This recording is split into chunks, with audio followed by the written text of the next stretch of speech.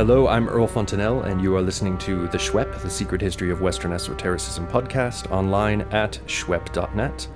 And today we are speaking to John J. Collins, the Holmes Professor of Old Testament Criticism and Interpretation at Yale University, and a man who knows a thing or two about apocalyptic. John, thank you very much for taking the time to speak with us. So, the question in everyone's mind at this stage might be, apocalyptic? What do you mean? You mean the end of the world? Are we talking about zombies? What are we talking about here? The word apocalypse just means revelation. Okay. Now, the extension of that to a whole genre was done really by analogy with the Book of Revelation. This is not to say that the Book of Revelation should be the criterion for judging it, but historically that is how this genre was assembled. Now, when I say it was assembled, I'm referring to the genre as something that was constructed in modern scholarship. In the ancient world, some genres are well defined, some are not. So, everyone knew what a tragedy was, everybody knew what a comedy was, but in the Jewish world, early Christian world, there wasn't any literary criticism, properly speaking. And so we now have to kind of put the pieces together by finding books that resemble each other. Now, the kind of revelation that you get in the Book of Revelation, mutatis mutandis, first appears in Judaism about 200 BC, roughly. Give or take, we're not sure when the earliest books of Enoch were written. But then you have several books attributed to Enoch. You have the book of Daniel. And then towards the end of the first century AD, you have another cluster of major apocalypses, including the book of Revelation and what we call 4th Ezra and 2nd Baruch. And as the late Morton Smith put it one time, after that, thick and fast they came at last, and more and more and more. But it's really only from about 100 on that you find books labeled apocalypses. So by then, people had caught on to the similarity and were using it as a genre label. Whereas in the book of Daniel, it's very hard to know what people saw as the genre of Daniel. Some people would have seen it as prophecy, but it also contained stories. In the Hebrew Bible, it's not included in the prophets. In the Greek Bible, it is. This comes from a time, you see, when you had some generic experimentation. But now, to come back, why would I call it an apocalypse? Well, there are a couple of things that are definitive for apocalypses. First of all, they're revelations. If you don't have a revelation, there's absolutely no reason to use the word. Secondly, it's not just any revelation. It has to be a revelation that is out of this world. It has to be kind of revelation. It's not like prophecy. You see, if you're a prophet, you get inspired and you say, this is the word of the Lord. If you're an apocalyptic visionary, well, first of all, you need to see something or get into a conversation with an angel or a god or something like that. But you need to be in communication with a higher being, the kind of being we typically call angels.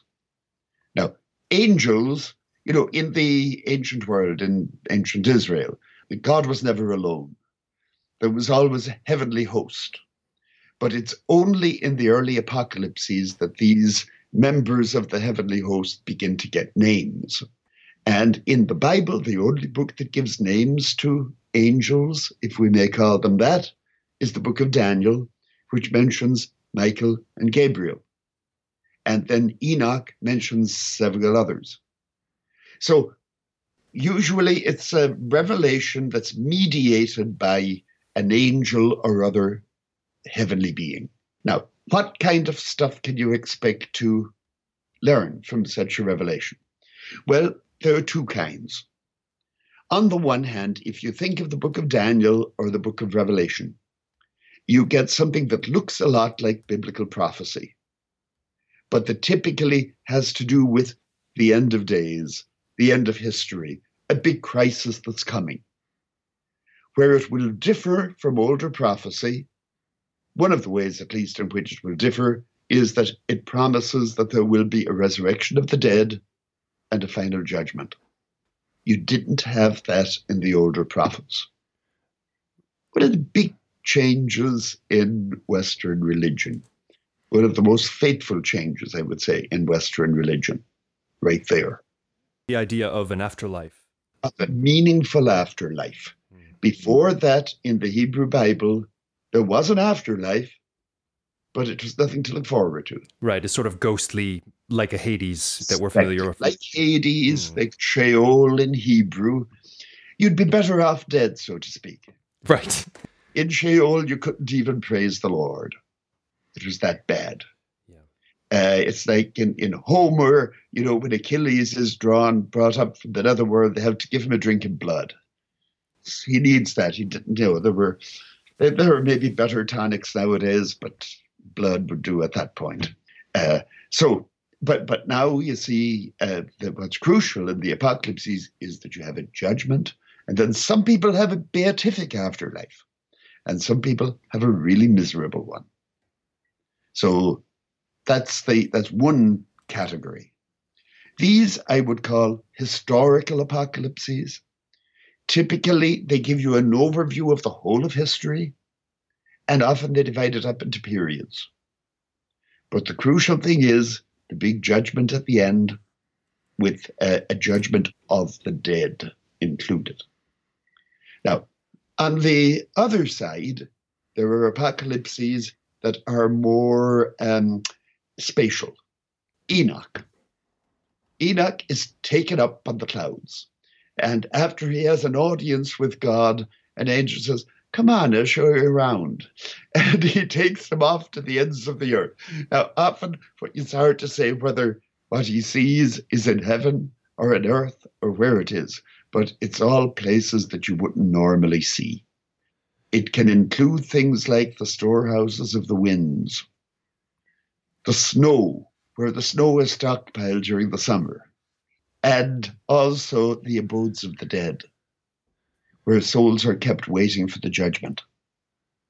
Now, later on, in the Christian period, these spatial apocalypses are more structured, and you go up through a series of heavens. And eventually, it got to be that 7 heavens was more or less canonical. That only happens in the Christian period. Now, can I ask you a question? Do you think that's because of the influence of normalized Hellenistic astronomy on people's worldview? So they basically had read Ptolemy or Aristotle or whatever, and they thought, yeah, well, there's 7 planetary spheres, and that's just how it is. I think that surely had a bearing on it. I wouldn't think too many of these people had read either Ptolemy or Aristotle, but they probably got it secondhand. Exactly. I've never read any work on astrophysics, but I still get some basic ideas about the kind of universe we're supposed to live in nowadays. And that's what happened there too. Okay. Eschatological information, the news about the end times, and that's going to be the type of apocalypse that will have eventually, when we talk about an apocalyptic film nowadays, for example, it might have something to do with a nuclear war, nothing to do with revelation of divine secrets, but you can see the connection there. Yes. And then you also have these spatial apocalypses, what you call spatial, which are explorations of the heavens, often also, once you get up to the heavens, looking down on the earth and seeing the secrets of the earth and kind of exploring the other world in the company of a guide, of an angel, an angelic guide. Yes. So here we have a number of texts. I wonder if you can talk about the cultural background of these texts. Now, the earliest ones I understand are people are pretty much happy to locate them within Second Temple Judaism. Yes, now there is an issue there. And the issue is, were there earlier apocalypses in other traditions? Now, if you think in terms of the otherworldly journey, yes, there were. As early as Homer, right? You descends to the netherworld. So you have a tradition of that in Greek, picked up in Latin. Virgil has it. So that is not indebted to the Jewish tradition. Whether the Jewish tradition is indebted to it is a fair question, because they may have come up with the idea otherwise. You see, you don't get round-trip journeys to heaven in the Hebrew Bible. Elijah is taken up, but you're still waiting for him to come back. Right. Enoch, probably taken up. And again, now in the Apocalypses, they say he came back and instructed everybody, but you don't get that in the Bible. So the round trip really only comes into Judaism in the Hellenistic period. The wild card in talking about the origins of apocalypticism is the Persian material. And it's a problem for this reason.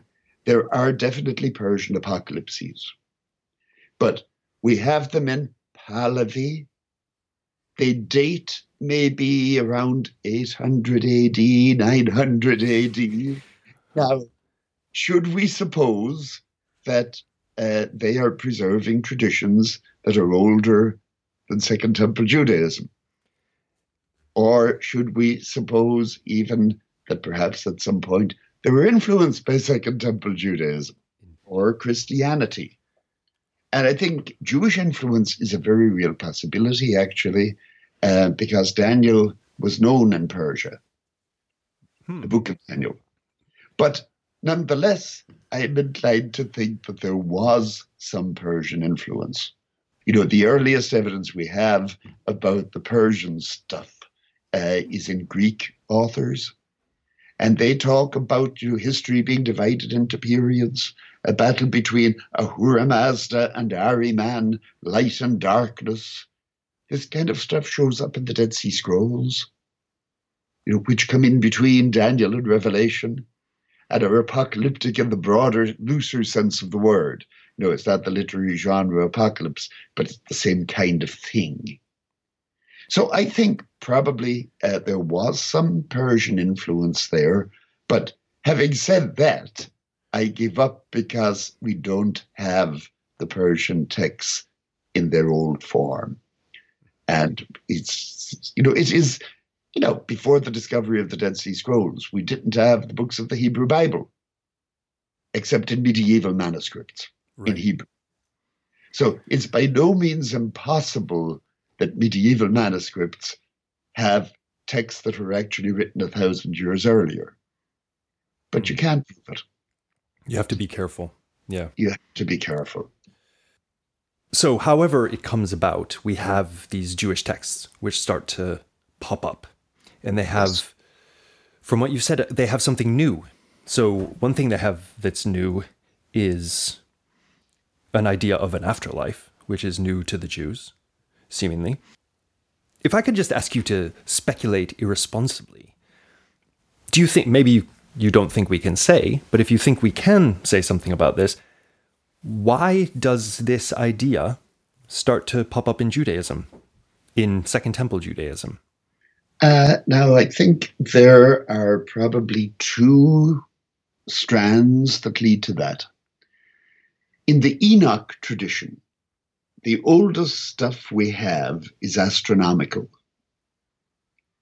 And it seems that you had probably, I think, in Babylon, some Jewish exiles who dabbled in Babylonian astronomy, dabbled in Babylonian lore about the heavens. Enmeduranki was supposed to have gone up to heaven and become the founder of the Guild of Diviners.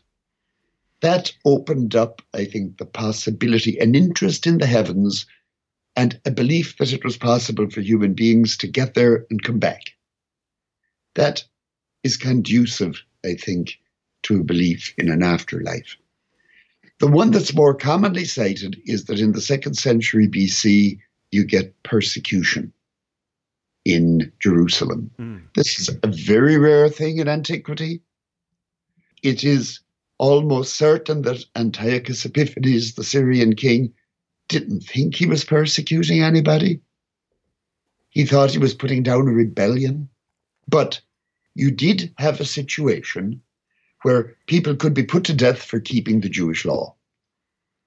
This was not supposed to happen. This created cognitive dissonance. So it was supposed to be that if you kept the law, you lived long and you prospered. Right. Now you have a situation where if you keep the law, you get killed. And the afterlife, the judgment after death, provided a solution to that.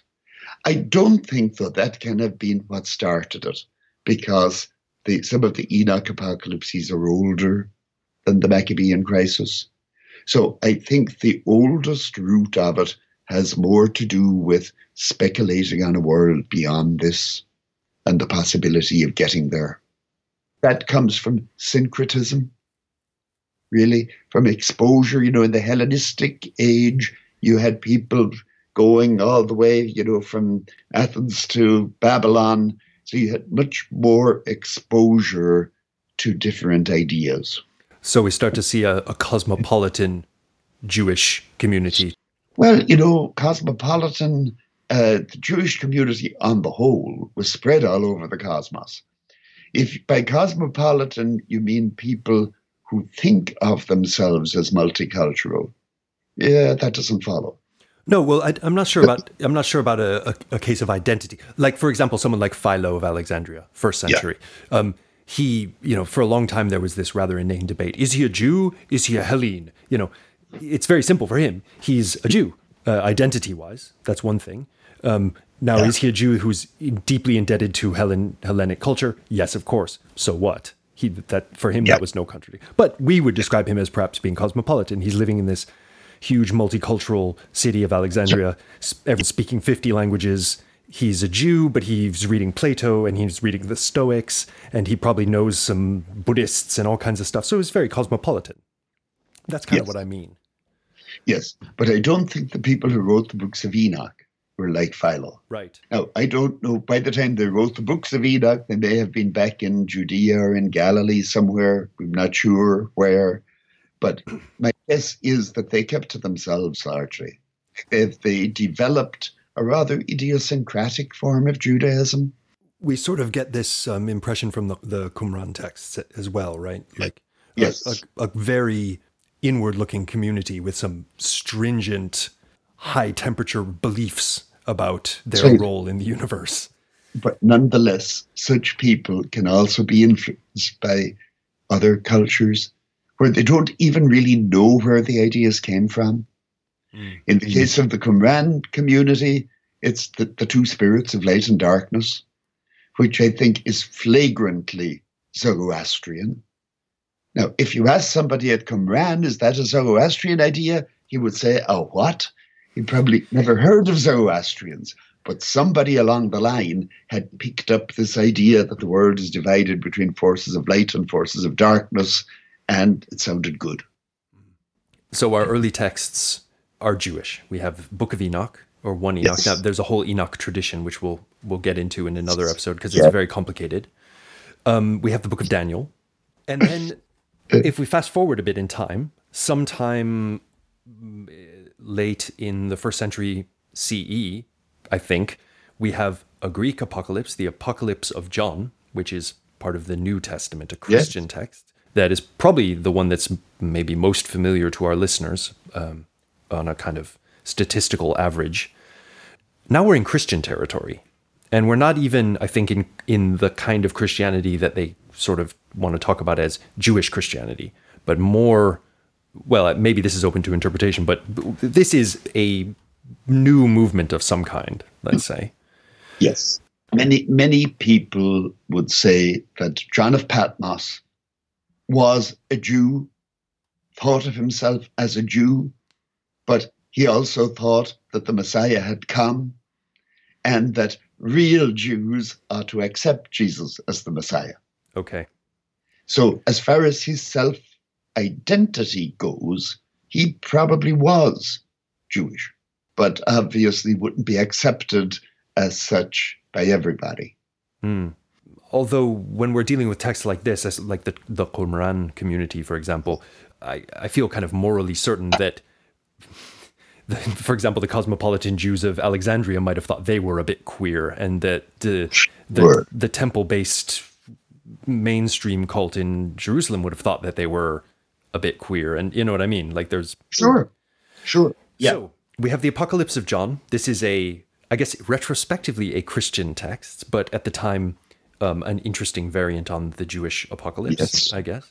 We also have these interesting texts, which are generally known as the Gnostic apocalypses. I wonder if you can talk about those. What are they? What forms do they take? Well, these are a few hundred years later than the stuff I usually work with.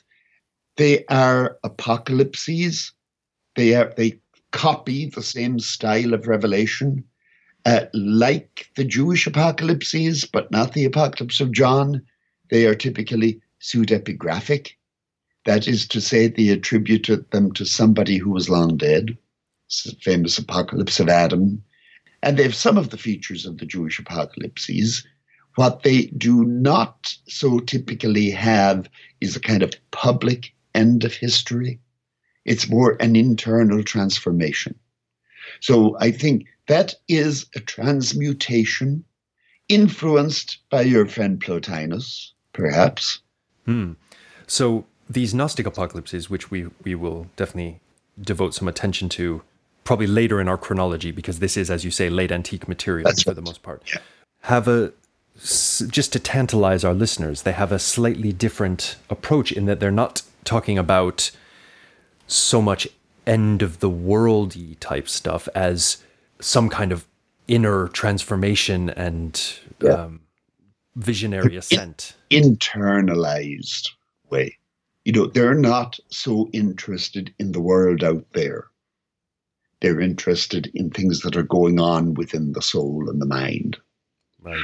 But the Jewish apocalypses and the early Christian apocalypses are quite interested in the physical world. Now, the interest isn't always salutary. How so? I was just doing some of this in class in another context today. We were looking at the plagues in the book of Revelation. And if you read the book of Revelation, chapter 16, now you could, if you were so minded, take it as a prophecy of the age we live in, where the sea gets polluted and the earth gets polluted. And now there are different kinds of pollution from the ones we're dealing with. But in the end, the whole world gets just destroyed. So, I think in the apocalypses, in many of them, there is a temporary restoration. Now, in the Apocalypse of John, or the book of Revelation, there's a restoration that lasts for a whole 1,000 years. That's not bad. This is the millennium. But in the end of the day, that'll be taken away, and the sea will be no more, and the sky will be rolled up, and the world as we know it will cease to exist. There will, however, be a new Jerusalem, will there not? A new Jerusalem. And one of the dilemmas is, what do you make of the continuity? Is the new Jerusalem the old Jerusalem, gussied up? Or is it really a new creation? And I think in Revelation it is a new creation. That there isn't much that carries over.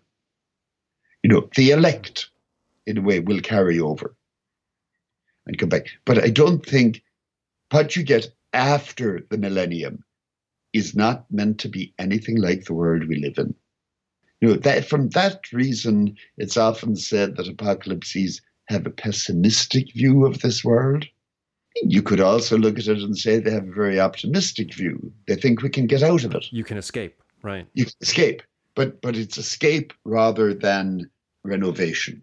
It's not reformation of this world. It's not designed to improve this world. It's to replace it. Right. This is interesting to me because I think of this kind of let's get out of here attitude toward the world as very typical of late antiquity. Not so much typical of what from a classical perspective you'd call the Hellenistic period. But do we find it in the earlier Jewish apocalypses, this kind of... The earlier apocalypses are ambiguous. Now, I think you do find it in parts of the Enoch literature. But now, again, this all had Hellenistic antecedents. But at the end of the book of Enoch, it says, the righteous will be companions to the stars. And this is also what it says in Daniel, that the really good ones, the wise teachers, will shine like the stars, like the firmament of heaven. Now, that's pretty well getting out of this world. The difference is that in Daniel, at least, there's still a kingdom that goes on earth. So I don't think Daniel is expecting an end to this world yet. One of the Enoch apocalypses, the Apocalypse of Weeks, does say that this world will be destroyed, and then a new world created in place of it. So, you're getting the beginnings of that in the late Hellenistic period. It just becomes much more common, much more standard in late antiquity. Right. I wonder if another impossible to answer question, but very fascinating, is vis-a-vis this rise of a kind of, we have to get out of here, this is not our home approach to the world, which we see in many movements in late antiquity. Is one ingredient of that, the rise of that, a kind of spread of the very old Jewish exile motif? I don't think so. Nope. I don't think so at all. Now, some others may disagree on that. But you see, the old exile motif, exile is getting out of here against your will. That's true. There's no analogy between going to Babylon and going to heaven. But the exile motif kind of gets revamped when the temple gets destroyed again, right? And now it's like, okay, yes, the exile has become a permanent situation, and we have to kind of come to terms with that, and it's not good. That's true, but that still, I think, is more relevant to exile in this world, which you still get a lot of. I think you've given us quite a wonderful introduction to this literature. We're talking about something that may have roots going way, way back in the Near East, but comes about in the Hellenistic period. We start to see texts, and there's a big flowering of it. And then in the early Jewish Christian movement, the Jesus movement, whatever you want to call it, there's another flurry of it, and we see a lot of interesting apocalypses. And then later on, we'll see the Gnostic apocalypses and so on in late antiquity. I would love to talk a little bit about the angels, the mediators. So there's these mediators, and in some of your written work, you've emphasized these as really quite a key defining aspect of the apocalyptic genre. Tell me about these mediating angels. They're very interesting. They're very interesting from a perspective of Western esotericism, because some scholars, notably Antoine Fèvre, who is the sort of founder of the academic study of Western esotericism, defined an idea of mediation, divine mediation, as a key central element. So characters like angels who come and give you a direct revelation are very essential to a lot of Western esoteric ways of thinking. And here we seem to have an early example of that figure. This is where the later esotericists got the idea. From apocalyptic. Well, ultimately, then they spread a little bit. Now, already in the Hebrew Bible, you occasionally have beings, Malachim. Malach is really a messenger. There's the angel of the Lord, and sometimes you don't know, is that the Lord himself, or is that another being representing him some way? But their profile is greatly heightened in the apocalyptic literature. Now, and I think, you see, it's a switch. Again, you may have some angels in prophecy, not named, but especially in later prophecy, like the book of Zechariah and Ezekiel, you have angels speaking to the visionary. But much more consistently now in the Hellenistic period. And why is this? I think, there is a sense that there is a greater gap. God is more distant. Now, there's probably a political analogy at work here. God is like, what, a Seleucid king, the Persian emperor king, and you've got a huge court. And so if you want to communicate with the royal court, you don't just walk in. You make contact with emissaries who go back and forth. There is a nice little book on that by Philip Esler. So it may be that changing political landscape and the rise of the sort of transnational empire had something to do with the rise of the figure of God as king of the royal court. Yes. With all his messengers and emissaries. And I think it also had something to do with the ability to conceive of history as a unit. To have a vision that embraces all of history, which is something you also get in the apocalyptic literature. Now, you will get glimmers of it earlier, but nothing like the same degree. Right. So I think the new political scene has a lot to do with it. So another point at which specifically the Hellenistic Jewish experience is maybe very relevant to absolutely this way of thinking. Well, John Collins, on the subject of a universal view, we are at a good high point in our discourse, maybe to wrap things up. Thank you very much for speaking with us. My pleasure. And till next time, stay esoteric.